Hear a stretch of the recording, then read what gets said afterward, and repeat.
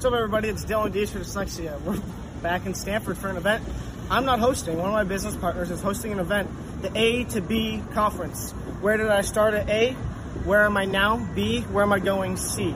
Today I'm going to actually talk to a bunch of business people, college kids, parents, family, friends, partners about the importance of becoming known. Becoming known is you got to build your reputation. Building your reputation, it becomes your brand. Your brand is what you push, and that's what you network. Hey, I'm so-and-so. This is what I'm known for. This is what I'm doing, and this is what I want to accomplish.